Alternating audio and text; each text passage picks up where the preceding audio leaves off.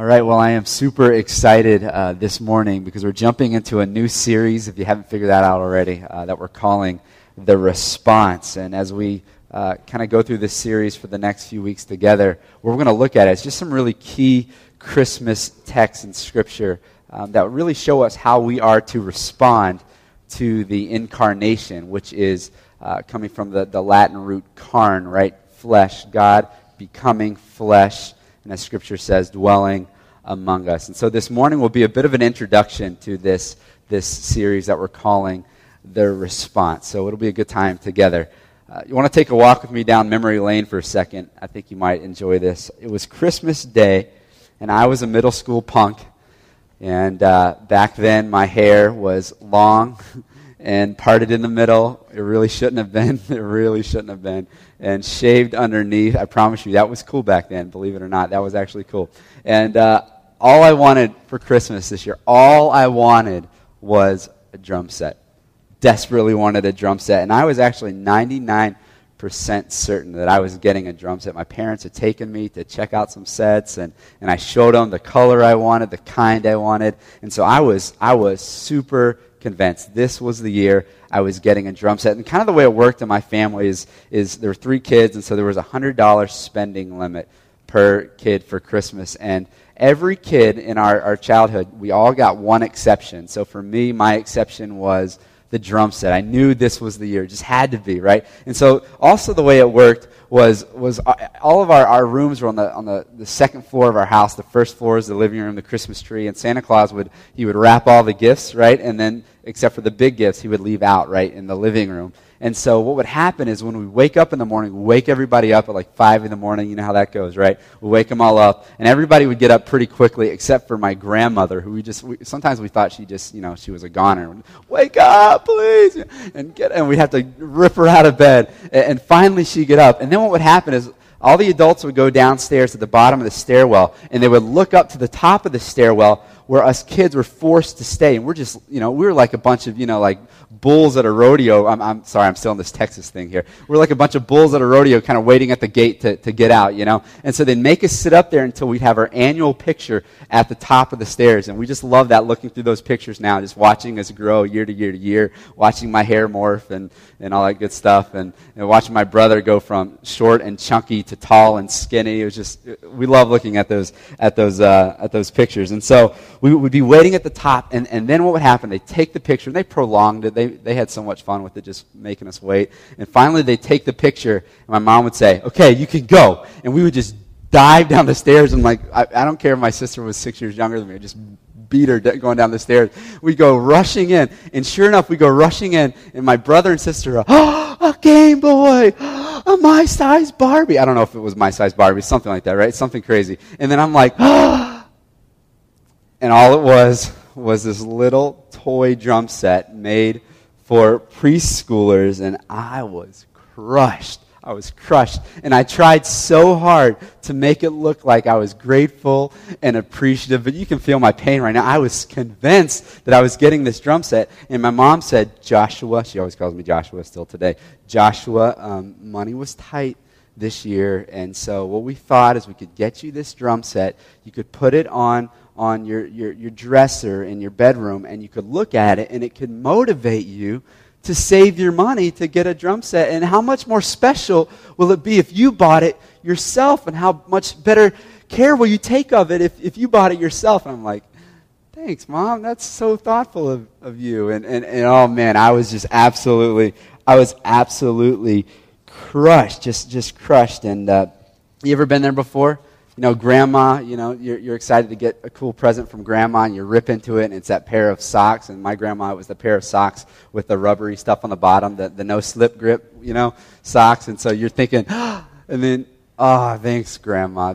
You're the best. You're the best. You just can't really hide how you actually feel. The tone just really kind of shows how you really feel, the tone in your response. Well, you'll be glad to know the story of Christmas, 7th grade, this middle school punk with the ugly hair goes on.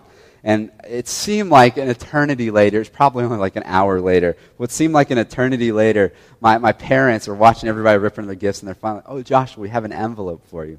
And so they give me this envelope, and I rip into it, and it has a clue.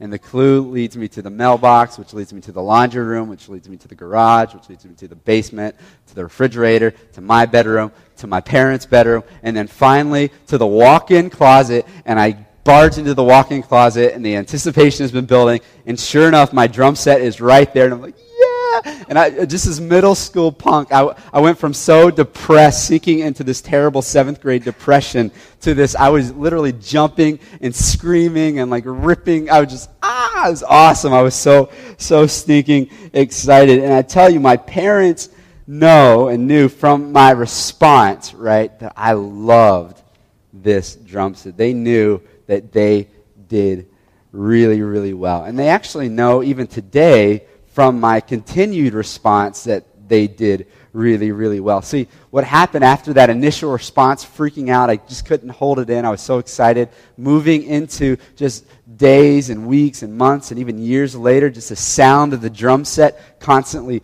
filling our house to where they hated the drum set, right, that they spent so much money buying for me. They knew that I loved it based on the fact that I took care of it. If anybody came near it, I would, kind of be super protective and get cautious of my drum set. I invested in my drum set. I bought more hardware so that I could buy more cymbals and spent time and just really making this all it could be. And so they knew that I loved it based on my initial response, and they knew that I loved it based on my ongoing continued response. And so for our time together this morning and for the next few weeks, what I really want to ask us to do is just take this time to evaluate our hearts. I mean, Christmas is about Christ and the gift of Jesus. And so whenever we open up a present this holiday season, and whenever we give a gift to somebody, let that image of the gift, let that point you back to Christ, who is the ultimate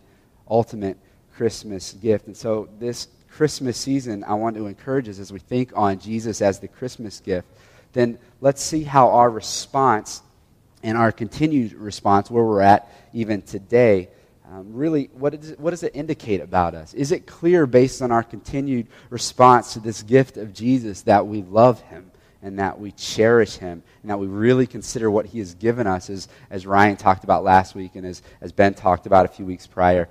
Do we really consider it an inheritance, a costly inheritance that he's given us? And so what we'll do this morning, as you heard from Holly's reading, is we're going to look at another young teenager, a young girl, possibly even a middle school girl.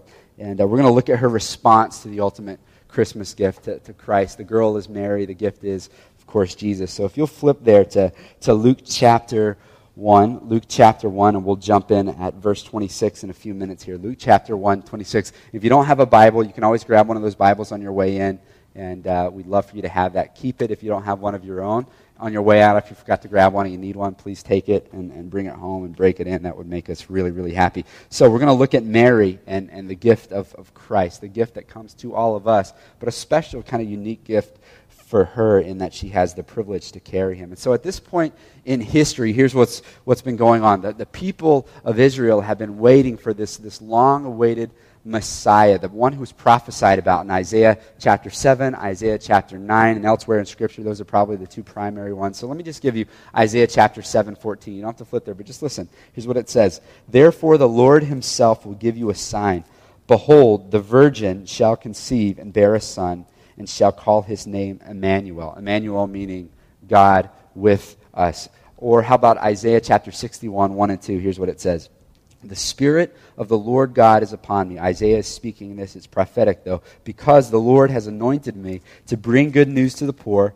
He has sent me to bind up the brokenhearted, to proclaim liberty to the captives and the opening of the prison to those who are bound, to proclaim the year of the Lord's favor. And so in Luke chapter 4, verses 18 and 19, Jesus begins his earthly ministry, and he begins in his hometown of Nazareth. And what he does is he quotes this text that I just read from Isaiah chapter 61. He quotes it, and what he does is he rolls up the text and sits down, and everybody just kind of is perplexed. Just imagine Jesus now. He's done the scripture reading. He sits down at the synagogue. Everybody's kind of looking like, what?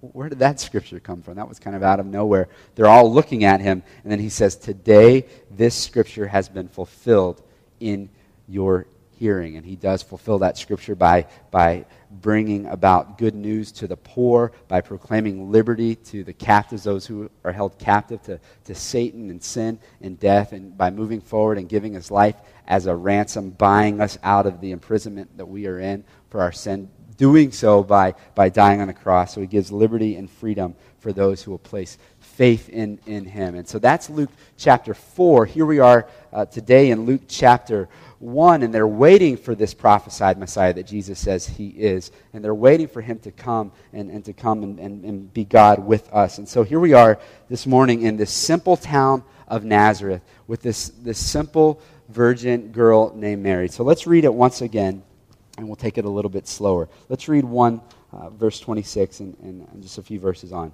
In the 6th month, the angel Gabriel was sent from God to a city of Galilee named Nazareth. So we'll stop here just for a second. The 6th month is referring, if you look at the whole context, it's not referring to the 6th month of that year. What it's referring to is the 6th month of Elizabeth's pregnancy, and we're going to see about that, Elizabeth, one of her kinswomen, later. So in the 6th month, the angel Gabriel was sent to God to a city of Galilee named Nazareth, to a virgin betrothed to a man whose name was Joseph. So she's betrothed to this guy named Joe, of the house of David. And the virgin's name was Mary. And he came to her and said, "Greetings, O favored one, the Lord is with you." We've heard that a million times, but just let that sink. An angel is before you and says, "You are favored, the Lord is with you." But she was greatly troubled at the saying and tried to discern what sort of greeting this might be. And the angel said to her, "Do not be afraid, Mary, for you have found favor with God, and behold, you will conceive in your womb and bear a son, and you shall call his name Jesus. He will be great and will be called the Son of the Most High. And the Lord God will give to him the throne of his father David, and he will reign over the house of Jacob forever, and of his kingdom there will be no end." And Mary said to the angel, "How will this be, since I am a virgin?" And the angel answered her, "The Holy Spirit will come upon you, and the power of the Most High will overshadow you. Therefore, the child to be born will be called Holy, the Son of God." So we'll stop there. Mary, as we kind of begin to see here, is this example of godliness. She has been one who has found favor with the Lord. She's also this example to us of obedience, especially in how she responds to the gift of Jesus, the gift that is for all of us, but for her, the gift to have the privilege of being the one to carry Christ. And so this Christmas season, again, I want us to just be thinking, let's be thinking about our response to Jesus, to God in the flesh, the gift of Emmanuel. And let's not have this be just another Christmas. It's never just another Christmas. This year is an opportunity for all of us to say, okay, let's take this season and learn how we might respond to the coming of Christ in a God-honoring way. And so what do we learn? What do we learn of Mary here? Some of the things that we learn, if you want to glance back down, we learn that she's a virgin,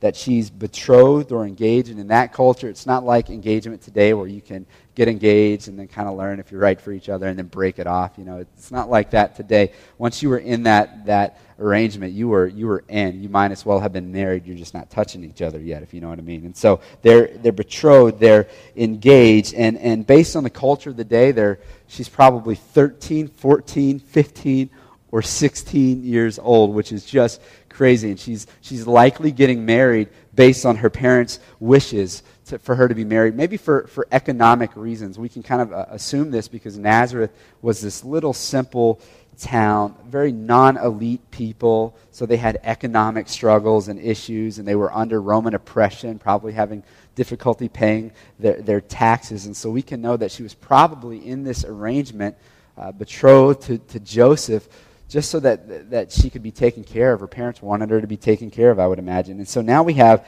the angel Gabriel appears to Mary. Now the angel Gabriel is one of two angels in Scripture who is named, the other one being Lucifer, right? So we have angel Gabriel, and then there's Lucifer, of course. Gabriel appears to Mary, and can you just imagine this angel before you? You're stunned, and he says to Mary, "Favored one." She's soon to find out why she's favored. He tells her, verse 30, look, he says, "Do not be afraid, Mary." In other words, okay, Mary, don't freak out. Don't freak out. You found favor with God, and you're about to be pregnant. You're about to be pregnant. And, he goes on, It's a boy, right? It's a boy, the long-awaited Emmanuel, the Messiah from Isaiah chapter 7 and 9. And I would encourage you, Isaiah 7 and 9, read those this season and just kind of maybe do some cross-referencing from Isaiah into the New Testament. And I think you'll learn a lot of the prophesied Messiah. So he's the Savior of the world. That's why I'm here, Mary, to tell you that you have the honor, the privilege to carry, to birth, to help raise the God-man.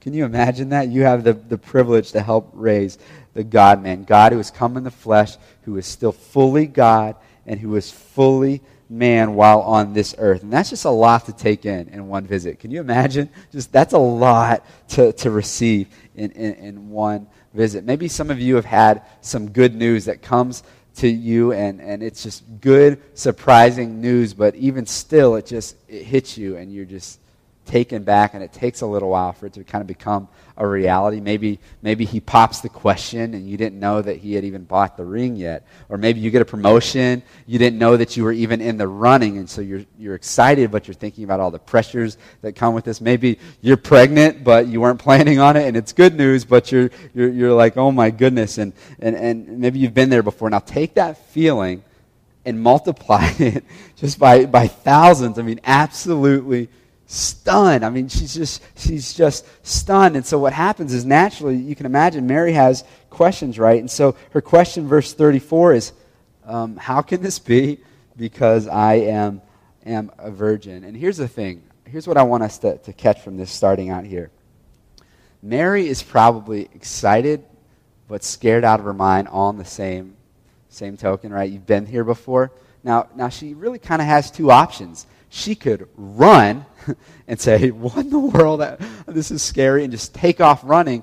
Or she can ask the question to try to start to figure things out and try to understand. And for us, here's the thing.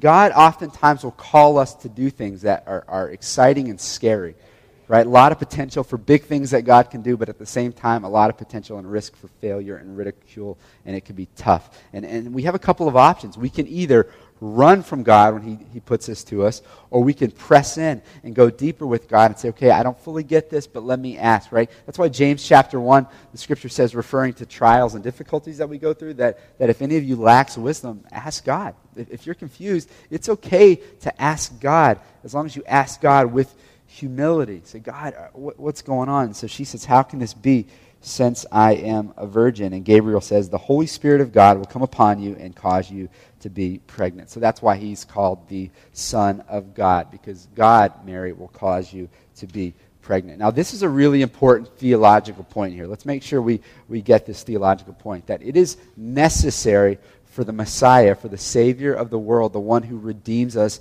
gives us our ransom. It is necessary for him to be sinless. He has to be sinless. Otherwise, he can't die for us, because he then deserves the death that we all deserve. So he can't die for us unless he's sinless. And so biblically, we're not just sinners simply because we have sinned. Do you get that? We're not just sinners because we have sinned, but we're also sinners because it has been inherited to us. We have what the Bible refers to often as a sin nature. That's why David says in Psalm 51, verse 5, he says, behold, I was brought forth in iniquity, in sin my mother conceived me. And so Jesus could not have an earthly father, because that sin would have been passed down and he would have been sinful. And so he couldn't have an earthly father. Therefore, the Holy Spirit causes Mary to be pregnant. The third person of the Trinity causes this miracle, not a man. And so we can have a sinless Savior who was not only sinless in how he lived, but sinless in how he was born. He was born of a virgin. So you can imagine, again, all these thoughts going through her mind. Just this news is crazy, and it's a lot to comprehend in one visit. And maybe for you, as you look at the Bible and some of the things that God calls you to do here, maybe as you come to church, you read the scriptures on your own time, you hang out with a Christian friend, maybe for you there's some kind of, just some revelation that God's given you from his word and from people as he ministers to you through people in the scripture, that maybe you need to do this, or you need to live like this. And maybe for you, it's a lot to comprehend, and you're just thinking, oh my goodness, that's totally natural. We can run, or we can press in. And she presses in and asks questions, and he says, here's how it's going to work. Now, Gabriel goes on. Look at verses 36 and 37. And behold, your relative Elizabeth in her old age has also conceived a son. And this is the 6th month with her who was called barren. For nothing will be impossible with God. Wow. So she has this relative, and she's probably been to this relative's house before on their way for trips to Jerusalem, to the temple. She's probably passed by the relative's house before. And it says your relative Elizabeth, who's older, she's barren.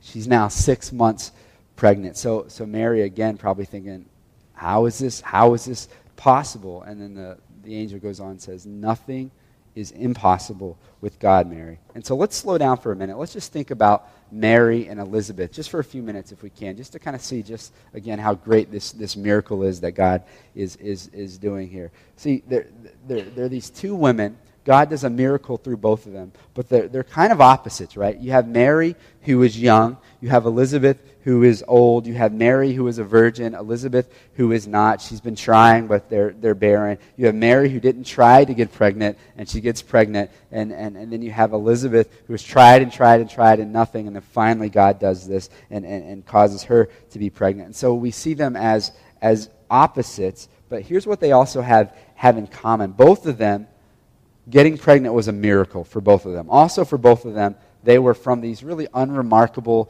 towns. Even living in these small towns in their day and age was almost kind of shameful, a little opposite of today. See, small towns back then really kind of insinuated poverty, where the elite would live in the city. Small towns equaled poverty. Now, for most cities in our country, maybe aside from Boston in a sense, most cities today, it's the opposite, where cities are equated with poverty and lower income people. Maybe not so much in Boston, but there it was small towns were poverty, and today cities are poverty. So we have kind of, it's a little different than today. Also, what they had in common, they didn't have much money, they were lower income, they were also undervalued in their culture, right? Older women were undervalued, especially if they were barren or widowed. Younger ladies were undervalued, especially because they were young, especially if they weren't married and didn't have children. Unlike today, where youth is glorified and lifted up, different back then. Nonetheless, they were undervalued in their culture, and God chooses them. And we see that all the time in Scripture, how God uses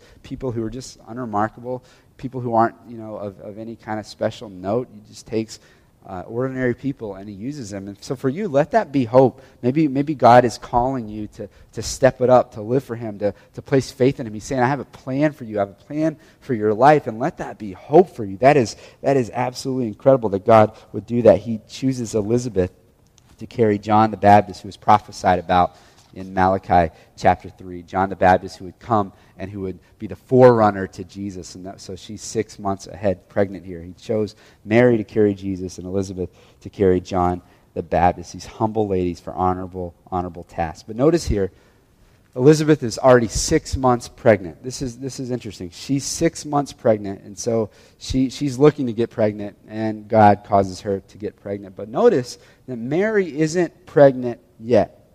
Notice that she's not pregnant yet. The angel isn't coming to say, guess what, you're pregnant. The angel's coming to say, guess what, you're going to get pregnant. Notice, look at verse 31. You will conceive. You shall name him Jesus. Look down at verse 35. The Holy Spirit will come upon you. So she's not pregnant yet. And of course, she wasn't looking to get pregnant, but God calls her to be the prophesied virgin to carry Emmanuel. What's important to know that she's not pregnant yet is it kind of seems as though God is saying, hey, here's an opportunity for you to obey me. Here's an opportunity for you to obey me. And you're not pregnant yet. So verse 38, you get into a response given by Mary. But what I want us to note is that, yes, it's an honor to be pregnant. And so I think many of us kind of think, wow, what an honor. Wouldn't she just immediately, yes. Wouldn't anybody say yes to this? But I think she fully understands that with this honor also comes great difficulty. That's why if you read in Matthew chapter 1, you see that for a while her fiance would struggle with this, of course, right? He's wondering, is she unfaithful? Has she slept with another man? Has she cheated on me, right? They're in a small town, and so you can imagine just people gossiping and how word just travels fast. You can imagine that. People are going to assume that she's been with somebody else. People would refer to her son, Jesus, God of the universe, as an illegitimate child. It wasn't going to be easy. It was honorable, but it comes with great difficulty. But here's her response nonetheless, despite the difficulty. Verse 38, and Mary said, behold, I am the servant of the Lord. Let it be done to me according to your word. And the angel departed from her. So listen, I want us to know that for us today, Jesus is a great gift. A great gift. And following Jesus, I want to stand up here and tell you over and over and over again that I implore you to follow Jesus based on the scriptures, based on my short life experience. I want to implore you to follow Jesus. He's an incredible gift. However, it will not always be easy. So it's easy to stand up here like a salesman and try to be this smooth talker and to tell you he's incredible, he's awesome, and just kind of leave out the stuff that's difficult. But listen, you need to know that. It's going to be difficult because what happens so often is people say, yes, I want Jesus. I'll take Jesus. He's incredible. Yeah, that's great. And what happens is sometime down the road when the difficulty comes, they say, what happened? I'm following Jesus, right? Now, you look in the scriptures and you see that people who followed Jesus, including Jesus himself, didn't have it easy just because they followed Jesus. What they have is they have hope, and what they have is they know that this is preparing me for what's to come so that I can greater enjoy and greater glorify the Lord because I know that my hope is in heaven. I know that I'm an alien, so to speak, on this earth and that my citizenship is in heaven. It's incredible. And so again, I don't want to sugarcoat it. Jesus is a gift that I would say take it, respond to him with great joy, but know that it is a gift that with him comes responsibility, a gift that with him comes challenge and difficulty. And so it was an honorable gift for her to be the chosen virgin. And she said yes, but she understood with it comes difficulty. She says, I am the servant of the Lord, right? Not just I'm the privileged one of the Lord. I'm now the Lord's queen or something. No, she says, I'm a servant. I understand that this is going to be tough. So yes, God, and I will serve you in this way. I understand that this is not going to be easy. That's why in Matthew chapter 7, Jesus is growing up now as his human man, and he grows up and he says that the gate is narrow, right? And the path is hard, and there are few who find it. So as you give your life to Christ and as you follow Christ, you will find yourself looking around and saying, this isn't easy. This isn't necessarily easy. But the Bible says that path leads to life, and the broad path leads to destruction. And so you may be alone, but you can also know that it leads to life. And so it's very important. Another gift that I think really kind of helps depict this for us is the gift of a proposal or of a ring. I'll never forget proposing to my now wife Becky on the pier at the Boston Harbor. Saved up a lot of money. I ate tons and tons of leftover pizza, right? I was a delivery boy, and so I ate all the leftover pizza, right? And starved myself so that I could save up money and buy my wife this ring. I spent my life savings on the most expensive purchase up to that date that I had ever bought. And so 7 years ago, we're at the Boston Harbor. We're praying together, and we're just saying, God, if you would ever have us to be used here in Boston, God, if you would do something great with us here in Boston, we're ready for it. We're praying together, having my arms around her as we're kind of praying like this. And as soon as I said amen, she finds me hopping down on my knee and asking her to marry me. And of course she said yes. Of course she said yes. But listen, she knew that it's more than just a ring. Don't get me wrong, she wanted the bling. She wanted it. But she knew that it was so much more than just a ring. She knew that I was asking for her commitment, and I was pledging to her my commitment, that I chose her, and I wanted to spend my entire life with her. She got that. And so listen, in a sense, God is saying to you, listen, I'm giving you something great, but you have to know that with this gift, I'm calling you for commitment. I'm calling you for faith that leads to action. And so that's what God calls us to. And so will you take this gift? What will be your response and your continued response to the gift of Christ? He's given you an incredible one, but what will be your response? And many Christians have said, yes, I want the bling, right? I want heaven. I want forgiveness of sins. I want what the Bible talks about, the abundant life. But they think that's all it's about. And they fail to realize that more than the bling, there's also a narrow road on this earth for a time. There's also the call of God to live for Him and to follow Him faithfully. And so many Christians say, I got the bling, I got the heaven, but I don't know that I'm really living committed to Him. And I'm telling you, kind of like that drum set, if you love the gift, you will cherish the gift. You will protect the gift. Like I did with the drum set, you'll spend time with it, right? You'll spend time with the Lord in prayer and in Scripture, and you'll just say, I just want this. I want more of this. You continually give an affirming response. As I protected my drum set, and I was careful that nobody would mess this thing up, right? We protect our Christ, meaning we protect His reputation by living for Him, right? We don't want to bring reproach on His name, and so what happens is personal holiness starts to become something really important to us. Personal holiness is something that we look for and we strive for. And see, listen, we don't earn the gift, but once we have the gift, the receiving of the gift, we're saying, I want to live in such a way that shows that I love this gift. I appreciate this gift. It is incredible to me. I invested in my drum set, right?